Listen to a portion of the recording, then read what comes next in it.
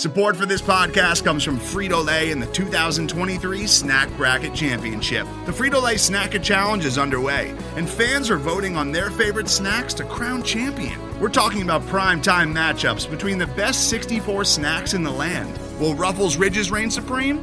Can Doritos defend their dynasty? Or will Smart Food use their smarts for a surprise upset? Only you can decide. Get in on all the action for a chance to win up to $1,000 or a year's worth of snacks. Let your snacks be heard. Just go to fritolaysnacket.sbnation.com to vote and enter for a chance to win. No purchase necessary. Sweepstakes ends April 3rd, 2023. Void where prohibited. Year's worth of snacks awarded in the form of 52 coupons, each good for one bag of chips. See official rules at fritolaysnacket.sbnation.com.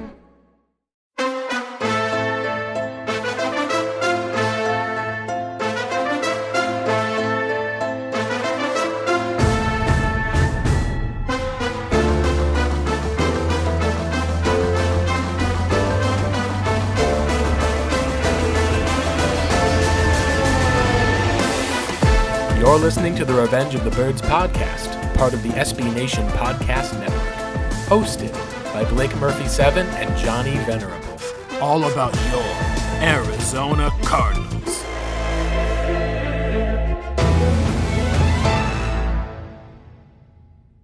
All right, and hello and welcome into the Revenge of the Birds podcast. We are approaching, not quite there at 100, and I believe it's 140 episodes. Excited to be able to be with you to talk about the Cardinals schedule release. We'll open up with a little bit of draft talk now that the class is somewhat settled. You've gotten through some of the first type of press conferences, seen a little bit more of the team. It's all been shaping up, signed a few free agents, and Cardinals might be losing one of their team captains from the last few years. Here to talk about all of that with me is my co-host, the Venerable John Venerable. And Johnny, the draft has settled. The schedule is out. How are we feeling about the Arizona Cardinals? And in particular, what are we thinking of their draft haul now that it's had a chance to sink in a little bit? Yeah, thanks, Blake. Welcome, everybody. We've had a little bit of a hiatus. It's been a fast and furious draft season that came to a conclusion about 2 weeks ago.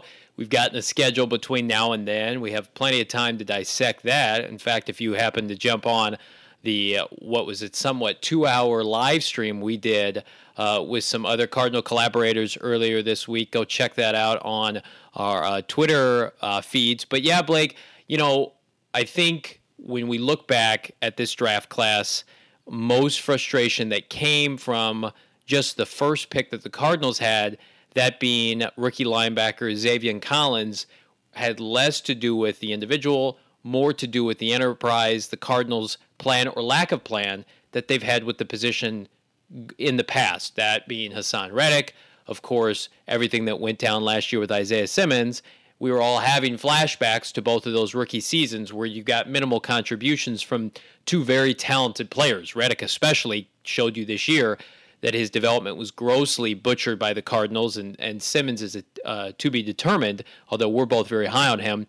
But as we're recording this here on a Friday, May 14th, the Cardinals had their first day of rookie minicamp, and if it hadn't been made abundantly clear by reports from Ian Rappaport and such, the Cardinals are moving on from Jordan Hicks as their starting Mike linebacker, and it is Xavier Collins' job for better or worse. So much so that Steve Keim, Cliff Kingsbury, everybody involved has made it clear Xavier Collins is your starting Mike linebacker. Now, Xavier Collins, rightfully so, is downplaying that, has respect for the veterans in front of him, not only Jordan Hicks, but Tanner Vallejo, who we're both very high on, Blake, and is coming back now. But, I tweeted this out earlier today. The Cardinals are doing what they need to do. They're going to ride or die this year by their most talented players. And Kingsbury made a comment that kind of made me cringe a little bit earlier today, saying, we're going to live with his mistakes because he's so talented. And I thought to myself, well, where was that leeway for Isaiah Simmons last year?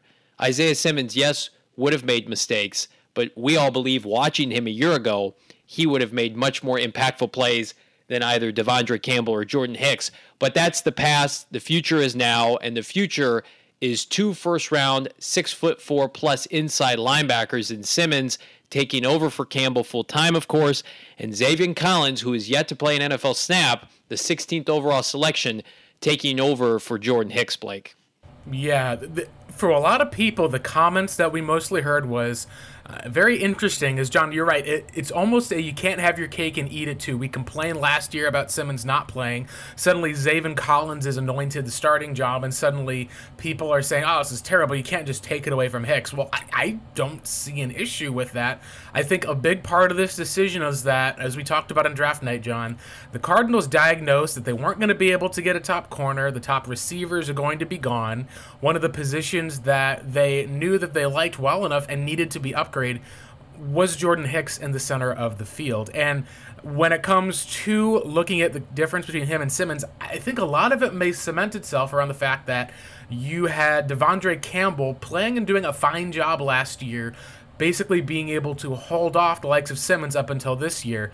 Whereas, John, as we watched down the season last year, Jordan Hicks, what we always had talked about was, hey, he's your Kevin Minter-style Mike. He's not going to be a guy that you're going to want to have in coverage all the time. He's not going to be a player that's going to be someone you can put on tight ends. He may have led the team in tackles the last few years, but with how Vance schemes his defense and schemes tackles into his Mike linebackers, really then the question ends up coming down to, all right, like, are you going to be having a weak link in this Cardinals defense? And I think right now they looked at the Cardinals and said, man, like the weakest links that we have might be at that Mike linebacker position.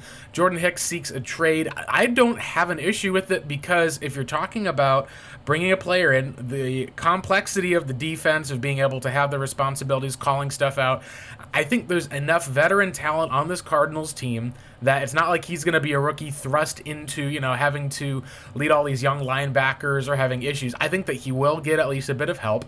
I think that he's also in a spot where if you had to say, all right, we got George Kittle, we got Isaiah Simmons has to blitz off of the edge to be able to make sure, or even spy a mobile quarterback like, say, a Trey Lance, who's going to be the guy in coverage? To me, I would prefer to take a few lumps in coverage from Zaven Collins, knowing that when we saw down the stretch, Hicks just really looked like he just lost, whether it was a physical decline or just even a mental, just not wanting to have to throw his body in there. He just started missing tackles that the old Jordan Hicks of 2019 would have never missed in a million years. That, to me at least, I think the Cardinals looked at Jordan and was like, all right, he's done, he's out. I think Jordan, also recognizing the position, wants to try to put himself in a better place, knowing, hey, I'd rather be traded to a team if I could versus being camp cut.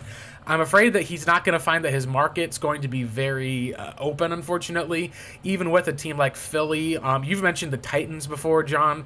It'll be interesting to see at least what happens and where he lands, but I thought that was at least something that was expected, and honestly, I'd prefer the Cardinals to be direct with what their appointments are versus, hey, yeah, we're going to play Isaiah Simmons all the time, and no, we're not.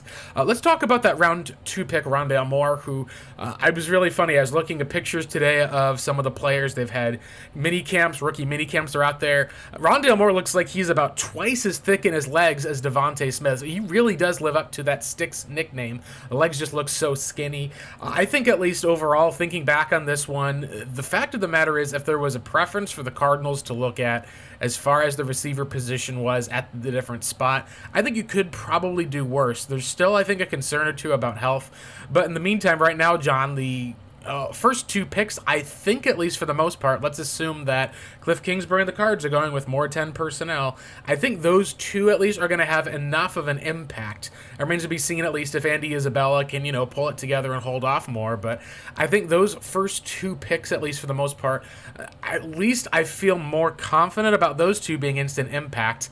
Then again, I said the same about Josh Jones, and sure enough, he's been sitting behind now, at least for the most part, as a backup offensive lineman. Seems like he may be a backup entering his second year as well. What were some of your thoughts ultimately on Moore? And then we can get into kind of the mismatch of rounding out the round 3 picks, especially with how Tay Gowan seems to have cemented himself as a Cardinals kind of community, I guess I'd say fan favorite would be the term. Thoughts on Moore before we get into those guys, John? Yeah, I think if you had a checklist of everything that you'd like to see from not only Moore, but I think the entire draft class, or certainly their big name additions, Collins and Moore especially, just, says all the right things. Every story you hear, super high character. Rondale Moore, a story came out that he expected to be a first-round pick on Thursday night. Didn't hear his name get called, which, Blake, you and I were not surprised. Rondale Moore did not go in the first round. Elijah Moore didn't go in the first round. I thought Rondale Moore went probably where he was going to go all along. I thought he was a firm second-round pick, but he just thinks that highly of himself, and he should believe in himself. He went and worked out at 1 a.m. He was so frustrated, so motivated, and it reminds me just of every great young talent that wants to pay back the teams that didn't take him. And it just, coming from somebody who's 5'6.5", maybe 5'7" on a good day, it comes with being a smaller guy. You got that huge chip on your shoulder, right? And I think it meshes well with the Cardinals' mentality this year of being an underdog team, because they're certainly going to be an underdog in the NFC West. But I think that if he is able to stay healthy, that's the biggest thing. His freshman year at Purdue was unrivaled in the Big Ten in 2018, but that was a long time ago. He opted out or did he opt out? He was hurt in 2019, played sparingly, I believe, this past year, and everything was a mess with the Big Ten season anyway. He has not played consistent high-level football in 2+ years. And I noticed Mel Kiper had mentioned he added some weight to try to bulk up for the next level. Each of the past 2 years, lost a little bit of his explosiveness. He's gotten that back by all accounts with what we've seen in his offseason workouts and now at minicamp for rookies. I think that this has been said ad nauseum. I probably said it already on this podcast. He is going to be everything the Cardinals had hoped Andy Isabella would be. From a return standpoint, jet sweeps, underneath passing game, I think he'll receive some carries out of the backfield, or we'll see split back sets with he and Chase Edmonds or James Conner. He's just the ultimate versatile chess piece. We're used to saying that about our inside linebackers, a la Isaiah Simmons, but I really do believe Rondale Moore is never going to be, and I could be wrong, he could end up being Steve Smith. But I saw a comp the other day, and he's like, well, he's a little bit thicker or better version of Tavon Austin. And I'm like, you know what? I would probably take that for where the Cardinals took him and where Tavon Austin went in the top 10. If he's utilized correctly from day one, and there are some question marks with Cliff Kingsbury, as there always is, I think that maximizing his touches, getting him so many touches on a given Sunday, I think he's going to solve all the ailments from a Cardinal return game that has been stagnant since Patrick Peterson's rookie year, or when Larod Stephen Howling was returning kicks. I think his physicality after the catch is what will separate him. Really, the Cardinals, outside of DeAndre Hopkins, do not have a receiver, small, big, old, young, that can break tackles on a consistent basis like this young man. So I think, along with Xavier Collins, they have a clearly defined plan, which is not something they've had for the rookies recently, where they know that, this season's all about winning. They have to win. They have to get in the postseason. Jobs will be lost if they don't.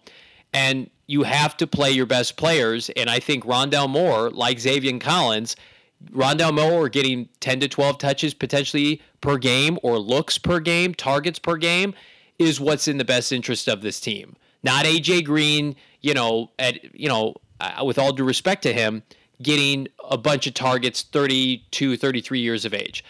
It's a young man's game, explosive playmakers. This kid has every opportunity to cement himself as a legitimate weapon for Kyler Murray, and I think will be the perfect complement underneath with Hopkins and company, Blake. Yeah, the comparison that I like, and this is one of the interesting things comparing him to Isabella and other players. Every player is different in where they are, but there just seems to be a different level of chip on Moore's shoulder, maybe because of some of the different areas of his height. He also, at least from the athlete type, you talk about explosiveness in other places. Obviously, he just seems like he drives his feet into the ground a lot harder. The best thing I can think of, at least, is it looks like you're watching Anquan Boldin with that physicality and that toughness, yet inside of Kyler Murray's body, where you've got that kind of elusiveness, that speed, and that small size of just being slippery. So I think that those are the two guys that I think we'll hear a lot of. The other Cardinals players, at least, it's going to be interesting because they had an athlete, at least in Wilson, that they drafted drafted. I am very curious to be able to find out at least if he ends up being the guy, or if we end up talking more about Tay Gowan, who, the way that I at least described him to our site manager, Seth Cox, he said he couldn't put it any better, is Tay Gowan, the way he plays on the field and the way that he measured out in the weight room and the combine drills, as far as an athletic standpoint goes, it looks like the two match. Like, he plays up to his athleticism, whereas with Marco Wilson, you see this freak athlete, but then you end up seeing whether there's lapses, there's misses that are there. The question's going to be how much of it's going to take, coaching up for this guy who's in this freak athletic position versus Tay. I wouldn't be shocked if they look at Marco and say, hey, maybe we talk about him as a potential move to safety. Now, Cliff Kingsbury doesn't think that. He thinks he can play inside or outside. They have him as a safety. I am very curious because I think most all of their picks have a pretty good chance to stick this year. Obviously, we talk about Victor Dimukije, I believe is his last name, as being kind of your Marcus Golden type player, guy who will make a living on special teams. Michael Monet will be interesting. That's a athletic upside versus technician side. The athlete obviously being last year's backup center. And the technician, much more of an AQ Shipley type, being Monet. The guy who I think at least is interesting here is James Wiggins, and that was the trend that we talked about with Cardinals players, is if this was the 2019 draft where all these guys are in, you'd be talking about home run after home run picks with Moore, with Wiggins, with the way that even Collins was a remarkable player, although his best year was this past season. Marco Wilson even was a highly anticipated corner. Talk about some of the day 3 picks, because I honestly think that the Cardinals are more likely to sign a veteran corner. Hopefully we won't see too much of Wilson play, depending on how well Gowan's able to adapt. Both of those obviously are big Florida programs. What are some of your thoughts, at least, about the different day 3 picks? Because my favorite of these ones is probably James Wiggins. It's just in the safety room like the Arizona Cardinals have, you're probably expecting him to be hopefully a Justin Bethel type on special teams with that explosiveness. It's just, been a few years for some of these different guys, and the roster for Arizona is pretty much stacked. There's one more player that we'll talk about a little bit after this, but talk about the rest of the draft class. Yeah, I would agree with you. I think a veteran corner is coming at some point. That could be one of Keim's time signings, maybe in July or early August. It's tough to say. I also think that there could be some smoke here with a certain tight end out of Philadelphia, but that's neither here nor there. I like both of the day 3 corners. Listen, you just need one of them to pop. You need one of them to be a contributor. You've got Malcolm Butler now. You've got Byron Murphy. I would imagine even if things break well this year, cornerback's going to be a position that they monitor going into next offseason as well.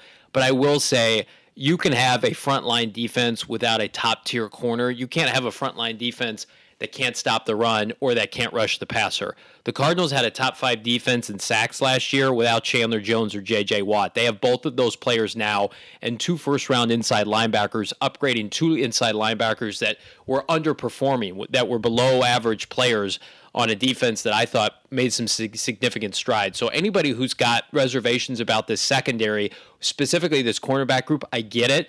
But again, I watched a lot of quality cornerback play from Patrick Peterson over the years and seen a lot of dumpster fire, just Cardinal defenses that were all-encompassing. So one does not equal the other. I think they can still have a very special defensive season without contributions from either day 3 corner. But I agree with you, Blake. A lot of people, Seth Cox mentioned this in one of his articles, Tay Gowan could be the steal of the draft. The learning curve is significant, and I would caution people with he and Wilson if you think they're going to contribute this year.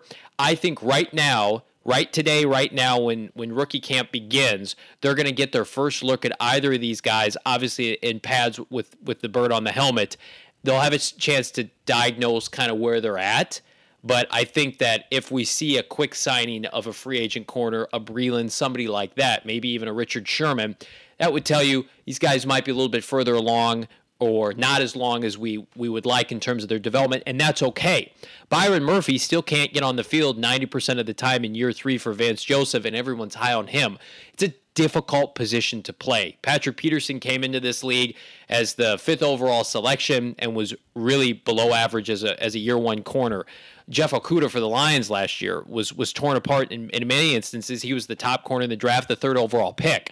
So I think it's fair that we ask either of these guys to be starters. I think you're looking at, can they get some time as reserves, make a play or two throughout the season? Can they be gunners on special teams? Are they active? That's what I'd like to see in terms of their development. But again, there was a reason Drake Kirkpatrick was signed right before the season started last year and started all 16 games. Veterans typically at the cornerback position, that's what Vance Joseph is going to lean on. This defense is very veteran-led right now outside of their Mike linebacker, the guy who calls their defense, which I think is pretty funny. But Blake, I'm with you. I think that day 3 picks, no matter where they're at, they're lottery tickets. And if you get anything out of them, I don't care that the Cardinals traded up for Wilson. They did that with a day 3 pick next year. That's gravy. And obviously, we'd love to have everybody turn into, I don't even know who to mention as a quality day 3 pick because this team doesn't hit any on them. But Larod Stevens-Holling, Rodney Gunter was a quality day 3 pick. But your bread and butter is made. Meat and potatoes are on day 1 and 2, 1st through 3rd. That's how your roster is built. Occasionally, you'll get lucky with an undrafted guy. But, outside of the 2 corners, Blake, I think it's going to be an uphill battle for the rest of the class to make the roster. I think you're probably looking at maybe practice squad-esque for them. The center that they took from Penn State, that's a really hard position group to crack. And I know they took the time to draft this young man because of the fact he's a 5th-year senior. He's a pro. He's somebody who's going to come in and not need a lot of refinement for technique. He's probably maxed out his athletic ability. So you're going to know pretty quickly whether or not he's going to stick because unlike, let's say DJ Humphries once upon a time, who we had a discussion about this morning, Blake, you had utmost room to grow, right? Whereas 7th round pick, Penn State, 5th-year senior, this is probably what you're going to get. And he's going to go into a position group with grown men and a position coach with Sean Krugler that demands the utmost from his players. So that to me, again, if any of these guys make the team, Wilson especially will make the team. I have no doubts about that. But I think the Cardinals, you got to remember too, if you've been following this team for some time, this is where the Cardinals have been building toward since they picked Kyler Murray 1st overall. This is their 3rd offseason. Yep, it's year 3. Right. Your roster should be difficult to make. These rookies should have a difficult time making this roster. It's why I think Blake and I were okay with trading away picks for Rodney Hudson, of course, DeAndre Hopkins. If you think Marco Wilson is special and you want to trade up for him, do it. Because you know what? Historically, it's hard for 5th, 6th, 7th rounders to make their team traditionally. And then you combine that with the fact that most people, the general consensus with the Cardinal roster, when I talk to fans, when we listen to the media, it's a fringe top 10 roster in the NFL. It's certainly a playoff roster, but the reason that most people don't assume they're a playoff team, combination of their division and who's running the show as their head coach. But their roster, top to bottom, is stacked. And so I think I'll be even more impressed if these day 3 rookies not only make an impact, but are active and make the roster. I mean, you talk about a guy like Evan Weaver last year, who was the Big 10 or Big 12, Pac-12 Defensive Player of the Year. I mean, he was stashed away on the practice squad all year. So that was last year. So now they've only refortified this group even more. It's going to be difficult, but I'm anxious to see what happens. Yeah, absolutely. All right, John, last one I want to talk about briefly and mention is the tight end position. Because the Cardinals' tight end room is essentially right now, it's Max Williams, Darrell Daniels, and then you got a couple of what I'd call just jagged, like a Kerry Angeline. He doesn't block as well, doesn't receive as well. Ian Bunting, basically the same. They did sign Bernhard Seikovits out of Austria, big 6'5", 262-pound guy. Went from this is kind of interesting, went from a wide receiver aspect at about 220 pounds, gained 30 for last year's NFL Combine, combine. Didn't end up signing with any teams. No team picked him. Comes in this year at 262, ends up being a much more fluid type of athlete. That would be a guy where if you're talking about a Dan Arnold, who, let's be fair, he was with the Saints for only 1 or 2 years, was a practice squad sort of guy, came in with the Cardinals, is able to make a certain level of impact. Don't know if he's going to be ready for that right away, but maybe you're talking about if it's not year 2 or year 3, you're at some point going to have to look at getting a guy on the field who's going to be able to be a larger mismatch type of problem. That would be an interesting player to see if could stick on the roster, simply due to the fact that unless Cliff Kingsbury is going to run nothing but 10 personnel, you got to have at least 3 tight ends on your roster, and currently you only have 2. Perhaps you add another veteran, but in the meantime, at least, I would think they'd put money toward cornerback first, obviously. Let's shift to talking the Cardinals' schedule, obviously, at the time we have left. I like looking at these in terms of 4-week breaks, because it's kind of where it used to break up the schedule pretty easily. You'd say, here's the start to the season. You get into kind of the midpoint of that season. You usually end up seeing the bye somewhere in the middle. And then you have the back half stretch where it finishes in the last 6 games, and then the final 4 are really what determine whether or not you kind of hold on to your position and are able to make the playoffs, crawl back in, or if you end up, like we saw the Cardinals last year, being what seemed like a lock and then falling out of the playoffs entirely.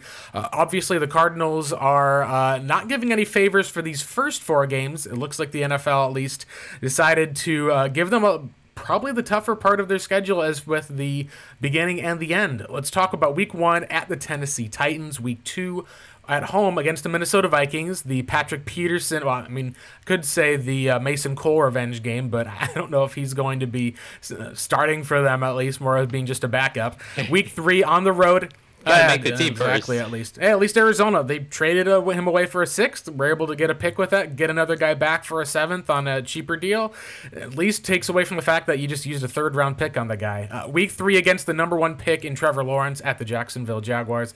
And then what I've called the most pivotal game of the season, week 4 in the afternoon, on the road against the Los Angeles Rams. John, how do you see this early part of the schedule shaping up? Because I think when we ran through this, the Cardinals' best bet, I think, would be to win early against Tennessee, win against Jacksonville, and then try to pick up a game against the Vikings or the Rams. Now, maybe you flip the Titans in the Vikings game, but I think the Cardinals would want to start 3-1. I had them going at least at this point 2-2, specifically because of what I'll call the McVay effect. But unlike where I said on the live meeting, it wouldn't shock me if they did come out and were able to play well with the Titans, especially considering the Cardinals added players to their team this roster, and the Titans kind of let a lot of guys walk away.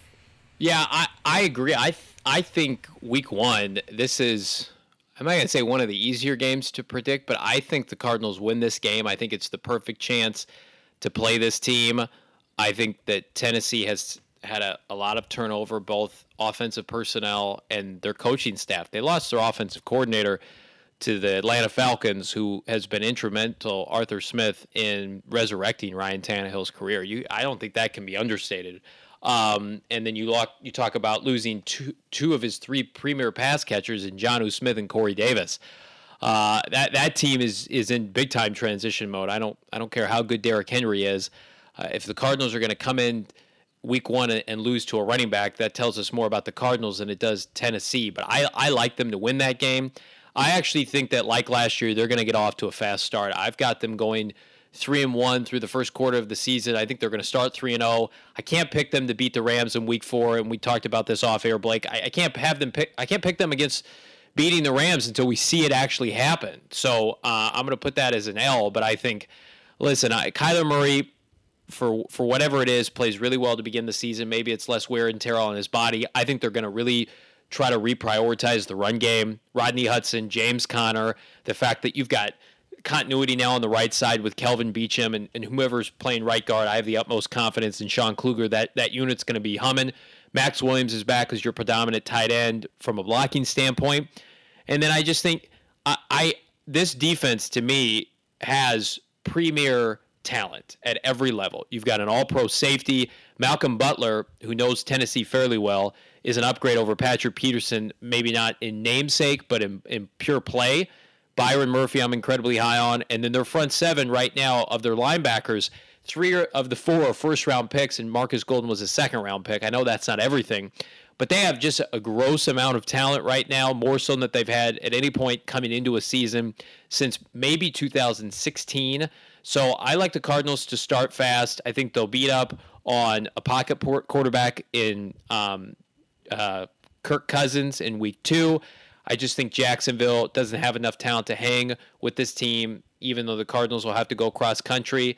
And I think the Rams, again, I have to see it to believe it. So I think they'll start 3-1 to begin the season. I feel like until I can see them go out and beat the Rams, especially when it's a road game versus a home game, Cardinals seem to have been really beaten badly at home for whatever reason. Have almost contended better with the Rams on the road. I've got them starting 2-2 at least. I know we talked about in the podcast about the potential to start 3-1. I think that 2-2 is there. For me, the trouble comes in is if you lose to Tennessee, you lose to Minnesota, suddenly you're talking about that Rams game being pivotal to get to a 2-2 schedule. And we talk about Jacksonville as a trap game. That's one of those games that you wouldn't be able to overlook because a 1-3 start, that would not necessarily completely doom your season, but considering the stretch of games that they have upcoming and how difficult it is in the NFC West, you'd be having to play catch up with the other teams that are there. So let's move on to the second segment that's there. The San Francisco 49ers in week 5. Will Jimmy Garoppolo be starting? Will Trey Lance be starting? I've said that I could see this being an Alex Smith handing it off to Colin Kaepernick later in the season type of situation. We've got the additional week, I should say week 6 game. That's the 17th game of the season. This is on the road at the Cleveland Browns, which they're probably one of the more complete teams in the NFL this season. It'll depend on if Baker Mayfield can play at a game manager level, kind of not screw it up, or if he takes the next step into becoming one of the better passers. You've got the hapless Houston Texans coming to town. That will probably be a home game for the Cardinals in terms of Texans fans maybe rooting for J.J. Watt and DeAndre Hopkins over their own players. And then the first nationally televised game, now if you want to count the preseason, we'll have a week 2 game, 5 p.m. on a Friday night on ESPN against the Kansas City Chiefs. That's the first time, technically, that Cliff Kingsbury and his college quarterback, Patrick Mahomes, have visited with the Arizona Cardinals. I should say the Cardinals. They'll be visiting at home, I believe. But that's preseason. You're talking about teams will probably be playing those guys, like maybe a quarter if you're lucky. We'll even see what happens amidst for where things are at that point. So the focus for me is going to be on the Green Bay Packers game. That's a Thursday night game. Even though you're at home, you're coming off of a short week.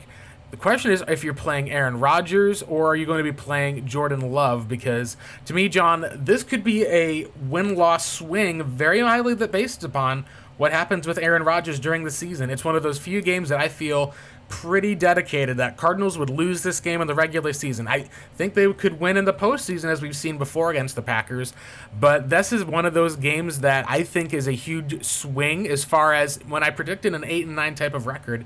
This could flip it from a losing season record to a winning record if a trade like that went down. What are your thoughts on the next 4 games? This is when it starts to pick up, I think, a little bit more difficult. The San Francisco game at home, I think, is very winnable, especially if you're getting a team that maybe wants to pull the trigger on Trey Lance but is still somewhat committed to Jimmy Garoppolo.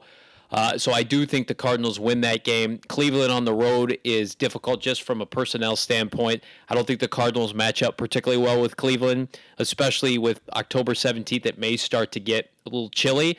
They've got a premier pass rush outside of their quarterback play. I mean, this may be the most complete roster in the NFL. So I do have them losing week 6 to Cleveland. Houston, week 7, I've mentioned this before. I think this is let's get DeAndre Hopkins 20 targets and over 200 yards and embarrass them. Same with J.J. Watt, multiple sack game. Houston is going to be in contention for not only the first overall pick. If Deshaun Watson doesn't play, I think there's a possibility they could go winless. And then the Packers on Thursday Night Football, Green Bay is an interesting team this year because they all have all the makings of a Super Bowl team, but if their quarterback doesn't show up, they could be 5-12, 6-11 really fast. I still expect Rodgers to be there, and if that's the case, I don't think the Cardinals win this game. So after starting 3-1, I have the Cardinals going 2-2 in the next quarter of the season. Still above 500, but again, losing to teams like the Browns and the Packers, both are very firm contenders in the respective conference. That doesn't bode well for this team. But again, the Cardinals themselves have not been battle tested. They haven't gone to the postseason. They haven't had that success yet. It was supposed to be last year. Last year was the year they were supposed to kind of get over the hump and sneak into the playoffs, get that experience. But now it's put on delay, trying again here in year 3 with Kyler Murray. So again, it's hard for me to bet against teams that have already done it, especially with the coaching staffs that have been assembled in Green Bay and Cleveland. Stefanski's a really bright young mind. So again, Cliff Kingsbury is going to have to do his best to navigate these difficult games early. But I do think they enter the midpoint of the season above 500. Have them at the midpoint of the season above 500. That Green Bay game, again, I think is, if it flips and it turns out that is Jordan Love, then I think that will help the Arizona Cardinals massively, as well as the national exposure you might get if you can have a stellar defensive performance. Or on the alternative, if you end up seeing a meltdown, that could be one of the games that tanks their season. So 2 national football games, 2 of the biggest games of the year, it looks like. Let's talk about the next 4 before we shift into the difficult last stretch. This is maybe the easiest stretch of the season to pick as far as being favorable for the Cardinals on paper. They go again at the San Francisco 49ers. Perhaps this is the Trey Lance era. They play Sam Darnold and the Carolina Panthers, who I think that is a team that is still going to be searching for their franchise QB. You're on the road at Seattle, a game that they've almost always played well at contended with. The only type of flip I remember, at least for the most part, was last year where they did finally get a home victory and then lost on the road. And then you play at Chicago, which is going to be in, I think, a late November game. They get a bye during week 12. That's a question also, is it going to be Justin Fields, much more of a gifted runner, obviously, than the older Andy Dalton. I've got them in this stretch. I looked at the schedule, I'm like, all right, I see them splitting with Seattle. I'll give them the win here on the road since that's typical. Maybe the Niners are able to pull something off and have a loss there, but I would give them a win against Carolina and a win against Chicago. So this would be, I think when I was looking at the schedule, I think at least for the most part, this is probably where I had them at, but I had them as 2-2 in this spot last time. I've got them at 3-1 here. That gives them an overall, I believe, 7-5 record heading into the end of the season. It was the latter point that was difficult, I think, as far as with the prediction. What are your thoughts, at least, on this Cardinals stretch for the most part of San Fran, Carolina, Seattle, and Chicago? Yeah, I have them losing all 3, unfortunately. Again, San Francisco, I don't expect them to sweep. I think they'll split. I think they'll win at home and lose on the road. At Seattle is incredibly difficult, especially before the bye week. Really, it's that swing game at home against... Hey, they've done it before with worse talent, John. That's they've true. done it before with worse talent. That's all I'm going to say about Seattle on the road. Yeah, it's difficult, man. At home against Carolina is very much the swing game. Week 10, a Carolina team that reminds me a little bit of that Detroit team last year that just hung around long enough. If they can force Darnold into some uncomfortable positions and he turns the ball over, they'll be fine. I just think Carolina just has a lot of underrated talent. I mentioned this on another show that we did. I think it's going to be the Matt Rule versus Cliff Kingsbury College Bowl. Carolina got the better college coach. I do think the Panthers' defensive personnel is very suspect still. So that could be a game, a high-scoring affair. Can the Cardinals' defense contain Christian McCaffrey? What's he look like coming back from this season? So if there's a swing game in the schedule for me, it's this one. But right now, if I had to guess, I think this is 3 straight losses for a Cardinal team that's going to be ailing a little bit entering their bye. All right, and let's move on to the final 5 games versus the 4-game stretch. You've got another Monday Night Football game at home, I believe, against the Rams. This is the MNF game. This is one of those games, actually, maybe this is the second one. This one might not be the one that's on Monday Night Football, actually. Let me double. Yeah, this one is the Monday night game. This one, I think, is one of those cases because I've got the Cardinals at 7-5 at this point. I believe I had them closer to 6-6 on the other side. This is really tough because you've got the game at home on the Rams. You're going away to Detroit. Jared Goff has always torn up the Cardinals under Sean McVay. When he's been without Sean McVay, he got shell-shocked by the Arizona Cardinals as a rookie. I have that one as a win. And then the last 3 games of the season are the make it or break it. You're at home in the Christmas game against Indianapolis, on the road at Dallas with that offense, Dak Prescott coming off of injury, but still defense with a lot of questions for the most part. And then you're at home against Seattle. I split with Seattle, so I had that as a loss. I had Detroit as a win. So, John, the question then is, how do you sort out the games? You got the Rams, Indy, and Dallas. If the Cardinals in this scenario can go 3-2, let's say you can steal one from the Rams, you can win at Detroit, and then you just split between Indy and Dallas, that's a 10-win season. That's the checklist. I think that you can find, in this regard, 10 wins for the Cardinals this year. That being said, you also can look at the schedule and go, gosh, if they lose to the Rams, and if that Dallas team ends up being one of those issues on the road where it's a problem, Seattle's at home, suddenly you're talking about 2-3. Well, now you're saying, can 9 wins get you into the playoff? And if you end up finishing in that last stretch of the season with a 2-3 record, or let's say you're going in at 6-6, you're not quite there, you got a shot at it, that would be really, really tough. For me, the one thing that you have to look at, John, is if you finish losing to the Rams, beating Detroit, and then losing the last 3 games, I don't see that Cliff Kingsbury would be on this team the next year after having the wheels fall off last season as well. To me, I think that stealing a game from the Rams is critical this season, and even if you don't, then you're probably going to have to pull off at least 2 games against either Seattle or San Fran. It's going to be very difficult with this back half of the schedule, given the fact that you could be playing, 4 potential playoff teams, assuming Detroit's out of it, in the last 5 games of the season. Thankfully, at least 3 of them are at home. What are your thoughts on the final stretch of the season for Arizona? I look at games against the Bears, the Lions, even the Colts, and I think those are all winnable games. Dallas, their offensive personnel worries me, their ability to spread the field out. If Dak's playing at a high level, 100% recovered from his injury, multitude of weapons in the receiving game, if their offensive line remains relatively intact, I think that's a game that could pose a little bit of a challenge, but then you'd argue on the flip side, their defensive personnel isn't great. I think the Cardinals, realistically, to be able to secure a postseason spot, and I do think 10 wins is probably the number you'd have to hit. I think they'd have to win 4 of their final 6 games. Do I see 4 wins? I can see it. I think that, again, Monday Night Football could be the opportunity to get the monkey off their back with the Rams. Yeah. And then also Seattle, I mean, let's face it, Blake, they could be locking up the division at that point and sitting people week 18. You never know, especially now that there's no second team bye. It's only that number 1 team that gets the bye. A lot more teams that have secured postseason berths by then, and it's sad we even have to discuss this as an option, have a tendency to sit players in week 18. So depending on where Seattle is, if they're not playing for anything, that could be a layup victory we would hope for the Cardinals. And I'm just not as high on the Colts roster and certainly Carson Wentz as everybody else. I think they're a little bit fraudulent. I actually like how the Cardinals match up with them. To me, it's all about what kind of outing do we get in Chicago in December? Can the Cardinals bring their run game to Soldier Field? Are they embarrassed, or can they hang on Monday Night Football with the Rams? The Lions at that point, I think, will be in transition mode and again, playing probably a lot of young players, rookies, to get some experience, not so much concerned for wins. And then, what kind of defensive effort are we going to get from Dallas, week 17? So if they secure somehow 4 wins in that final 6-game stretch, I think that locks it up. I think Cliff gets to the postseason.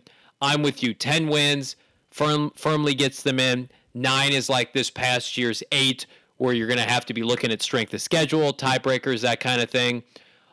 It's a doable schedule. It's by no means a gauntlet. I think that they're fortunate, again, to be able to play the AFC South, Jacksonville, Houston, clearly rebuilding. I'm not sold on the Colts. Tennessee, I think, is a favorable matchup. That's a doable division out of conference. But again, I want to throw a caveat here that there is no NFC East this year. The Cardinals went 4-0 handedly in the NFC East last year. They embarrassed the Giants. They embarrassed the Cowboys. They embarrassed the Redskins when they played. Yeah. And then they narrowly beat the Eagles at the end of the year when neither team was playing relatively well defensively.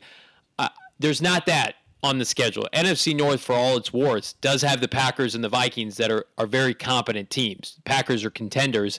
And who knows? Justin Fields could, revolutionize the city in Chicago, and that could be a difficult game week 13. So, again, I know a lot of people in our mentions on Twitter have seen our projections for this year, even before this podcast, Blake, and are like, well, they've added so much talent. How could they regress? How could they lose more than last year? And I think it's a combination of two things, right? It's a combination of just, I think last year's schedule was easier, and they played a lot of backup quarterbacks. They got a lot of Joe Flacco's, right? And then you combine that with the fact that the division is improved. Seattle and the Rams are improved, and the Niners should just get more confident quarterback play, and their whole team should not implode. And then you combine that with the fact that what are we getting from Cliff? Can Cliff Kingsbury elevate this team? Go on the road and win critical games in the second half of the year when he just hasn't been able to. So I think that's where a lot of the trepidation comes from, because we knew entering this offseason, Blake, like after those two games to end 2020, everyone knew the Cardinal fans would be upset, Michael Bidwell, everybody would be disappointed, and they'd be reactionary, and they'd go out and have a splashy offseason. And that's what they did. They brought in J.J. Watt, Rodney Hudson, and A.J. Green, and Malcolm Butler. They've got impact players immediately from the draft that they're going to play right away. They're doing and saying all the right things. But at the end of the day, they're in the toughest division in probably the last 10 years with three coaches that have all been to the Super Bowl and have had a postseason win in the last 15 months. The Cardinals have not made the playoffs since 2015. And these other franchises, for better or worse, Sean McVay has never had a losing season. Russell Wilson has never had a losing season. San Francisco is the darling of the NFL, has 5 primetime games, 3 on Sunday Night Football. It is a massive, massive hill to climb over if you're Cliff Kingsbury and Steve Keim. This is not the NFC East. So, again, this is not us dogging on the Cardinals so much as it's the deck is stacked against them, even with the additions that they've made. Yeah, I totally agree, John. This is a case where the Cardinals you can't just be good in this division, you have to be great. Yep. I love the opinion that you gave, at least overall, John, just talking about with the NFC East. They played the NFC East and then 2 games against, I believe, the AFC East last year, Jets, New England, Buffalo, Miami. Closest they'd have for this season, you maybe mix and match a bit. With the Texans, the Jags, maybe those are bad teams, but the Lions and the Bears, Lions, they beat the Cardinals last year. Bears were a playoff team. Maybe that's going to be a bit different, but I think that this is a tougher schedule this year. It's part of why I think you and I are shared saying, hey, this is the moment where if the Arizona Cardinals are going to show and prove that this Cliff and this Keim and Kyler experiment is going to succeed, it'll have to start with being able to take on that challenge of a tougher schedule and go out and win games against good teams, something that they weren't able to accomplish last year if they're going to get to the playoffs. That'll wrap it up for us here on the Revenge of the Birds podcast. The schedule breakdown, we'll have more content coming up. It's been a busy time for John and I. We're happy to be able to jump on and get some content this week. A bit of double dipping as well. You can go back and watch our previous, hopefully they have the stream available. I believe it's either on Facebook, at least, with the Bird Gang Travel. Otherwise, we have that on our ROTB Pod Twitter account, has retweeted that link for you guys. John, where can the listeners find you? Yeah, we're going to be here all summer throughout the continuation of the offseason here on the Revenge of the Birds podcast, as well as in written form on revengeofthebirds.com. And we will try to do more interactive live streams. Blake's done a great job setting that up through StreamYard on our Twitter accounts. Interact, come hang out. We hope that we'll get a couple more personnel moves over the course of the next couple months as we gear up for the season. Definitely. Thanks again for tuning in, everyone, and go Cardinals.